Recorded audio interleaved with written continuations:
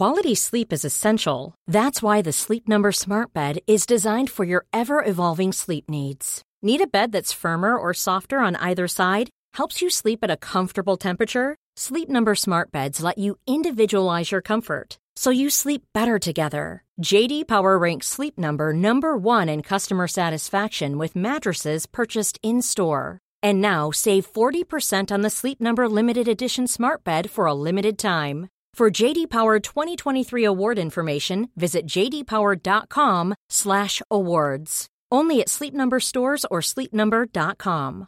It's that time of the year. Your vacation is coming up. You can already hear the beach waves, feel the warm breeze, relax, and think about work. You really, really want it all to work out while you're away.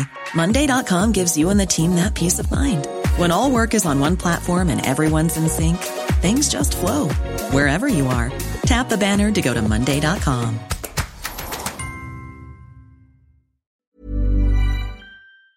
Welcome to CoronaPod. In this show, we're going to bring you nature's take on the latest COVID-19 developments. And we'll be speaking to experts around the world about research during the pandemic. We're entering a new era now. We have new COVID strategies, there's some new unknowns, and we've got a vaccine. Hello and welcome to CoronaPod. I'm Noah Baker, and joining me this week is senior reporter in our Asia Pacific Bureau, Smriti Malapati. Smriti, how are you? Hi, I'm well, thanks. What we're going to talk about today is severe COVID. Now, we'll get on to the severe COVID part in a minute, but I want to kind of build this story up because there's quite a lot of layers. And the first driver of this story is a seemingly simple question, which is, can the SARS-CoV-2 virus infect immune cells? Why has this been such a difficult question to answer? And then we'll get on to why answering this question is relevant to severe COVID. Yeah, so it's definitely been a question that researchers have been interested in for a long time, and I've been interested in it. And I've seen a few preprints come out, some saying that immune cells can be infected, some saying they can't. And there is quite a bit of debate in the community. I think part of what makes it difficult is that many immune cells don't have these ACE2 receptors or have very low levels of these ACE2 receptors, which is typically how we know that the virus gets into cells. So these are, proteins on the surface of the cell, and that's kind of how SARS-CoV-2 gets into these cells. So that's one puzzle is, if they can be infected, how is the virus even getting in?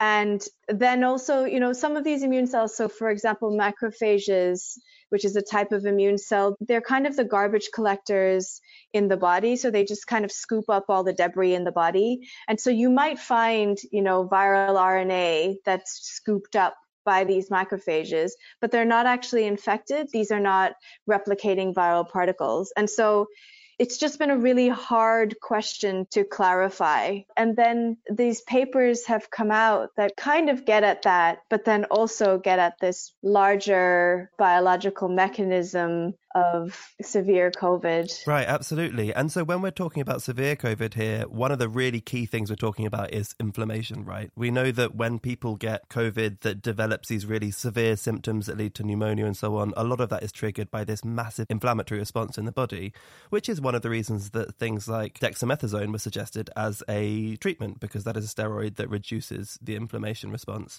And this infection of immune cells, the scientists that have written these papers are suggesting gets at where this inflammation may come from, this severe inflammation that triggers these severe symptoms.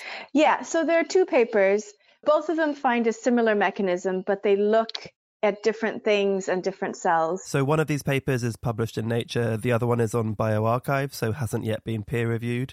And as you say, they look at slightly different things, but they come to kind of similar conclusions. Take us through what the two groups were doing. Both of them look at immune cells, and both of them eventually end up finding the same mechanism, the role of immune cells in this inflammatory response. One of them looks at these immune cells called monocytes, which are cells that patrol the body for any unwanted pathogens. They're kind of an early immune response. And so they looked at monocytes in the blood.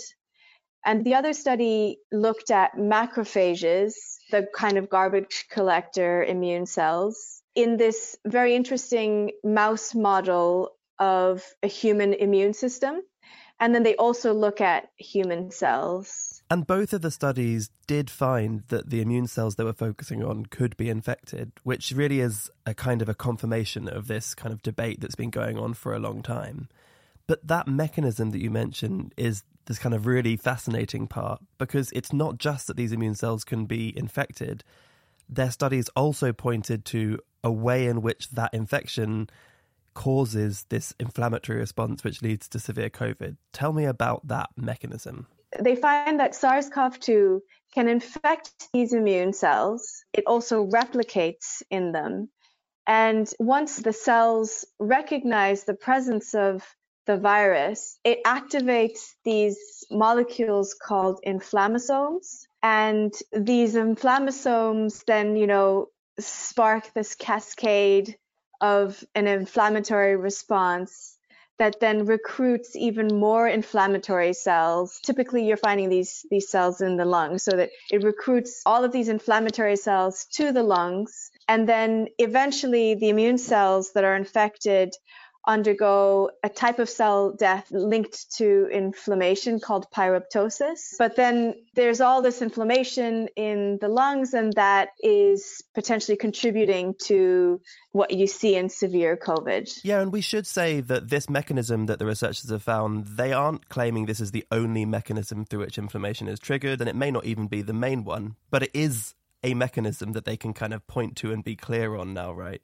And they've gone further than just finding the mechanism. They've started to investigate what happens if you interrupt this mechanism. So what happens if you prevent these inflammasomes being recruited? Tell us what happened there. Yeah, so triggering the inflammasome almost stops the virus from continuing to replicate and producing infectious virus. But when you block the inflammasome, the virus can continue to replicate in these cells and produce infectious virus. So the researchers think that, maybe the macrophages are triggering this inflammatory response in order to stop the virus from replicating, but then it has this other effect that is not desirable as well. Absolutely. And in mice, they were able to prevent the mice developing these severe symptoms by blocking these inflammasomes. But as you say, that then leads to the virus being allowed to continue replicating, because the thing that stops the replication of infectious virus is the inflammasomes. And so it does leave you asking, which is the lesser of two evils here, this severe inflammatory response or allowing the replication to continue through immune cells and potentially other cells in the body? Yeah, no, it's really both of them are really interesting science papers. And as if things couldn't be more complicated, the researchers that wrote these papers also looked at the mechanism for how the virus particles were getting into these cells, right? Because you mentioned earlier that a lot of these immune cells have very few, if any, ACE2 receptors, which are the receptors that we know that the SARS-CoV-2 virus uses to get into cells. And they found something really fascinating, which again is confusing and backwards in some ways, which is that there is another receptor that the virus is using to get into these cells, but in order to do it, it also needed antibodies. Tell us what was going on there. So with the macrophages, the researchers found that there are probably two ways. So macrophages do have some ACE2 receptors. So the virus is likely getting in that way. And then they also have this other receptor called Fc gamma receptors. And so what happens is these receptors attach to antibodies, and these are antibodies that can then attach to the virus. So the antibody attaches to the receptor on the cell, and then a virus comes along, and then the antibody hooks onto that virus, and that allows the virus to then be scooped into the immune cell. So it's almost like an antibody-mediated response that is happening. So the antibodies are facilitating this inflammatory response. So that's what they found with the macrophages. And with the monocytes actually don't have ACE2 receptors. So they found that the primary way was via these Fc gamma receptors. And, there might be other ways, but these are the ways that the researchers identified. It really points to the kind of glorious and terrible complicatedness of our immune system, that antibodies, which are created, amongst other things, to block virus from entering cells. In this situation, are actually facilitating viruses entering the cells because they're allowing them to be sort of scooped up into the cell. However, it's not all antibodies, right? This isn't a case of any antibody against SARS-CoV-2 is going to turn rogue and end up inviting them into immune cells. Yeah, so exactly. When you hear about this mechanism, immediately alarm bells go off. You think of antibodies as positive things, and you think of vaccines as well. So vaccines induce the production of antibodies against the virus. But the researchers looked specifically at antibodies produced when people are vaccinated with an mRNA vaccine, and they found that they didn't kind of facilitate this response. So, of course, they haven't looked at all different vaccine technologies, and I assume that that is something that they will look into, but, it's not all antibodies that facilitate this response. And so the big question, I suppose, after you find these results, you start to get a sense of some of the mechanisms of how immune cells might be infected, what mediates that infection, and also get a sense that this infection of immune cells might be leading to some of the severe COVID that we see, the severe symptoms we see. The first thing that I think of is, okay, cool, surely this starts to give us targets, right? This is treatment targets. When you understand the mechanism of how this works, this means that we've got a way that we can get in to interrupt that process, and so therefore hopefully stop people getting sick or stop people getting infected. How realistic is it that this research could turn into some kind of meaningful therapeutic? So I did speak with researchers who, when they saw the research, they thought the same thing. They thought, maybe these studies could lead to immune cells as a potential target for therapies. It might already be feeding into research that's underway, but I think we're really quite early on in the process at the moment. So we'll have to wait and see. As so often is the case, whenever we talk about anything to do with COVID, the final word tends to be, we'll have to wait and see. And it again speaks to just the fantastic complexity of understanding a virus like this. But it does sort of give me a moment's pause at how much more there is still to understand. We're only just now getting a kind of a clear signal that the virus can infect immune cells, which is one of the most fundamental responses to an infection with a virus. And so, God, what is there left to learn?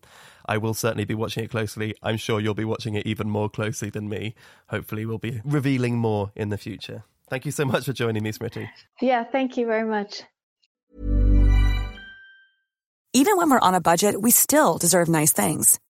Quince is a place to scoop up stunning high-end goods for 50 to 80% less than similar brands. They have buttery soft cashmere sweaters starting at $50, luxurious Italian leather bags, and so much more. Plus, Quince only works with factories that use safe, ethical, and responsible manufacturing. Get the high-end goods you'll love without the high price tag with Quince. Go to quince.com/style for free shipping and 365-day returns. Here's a cool fact. A crocodile can't stick out its tongue. Another cool fact, you can get short-term health insurance for a month or just under a year in some states. United Healthcare short-term insurance plans are designed for people who are between jobs, coming off their parents' plan, or turning a side hustle into a full-time gig. Underwritten by Golden Rule Insurance Company, they offer flexible, budget-friendly coverage with access to a nationwide network of doctors and hospitals. Get more cool facts about United Healthcare short-term plans at uh1.com.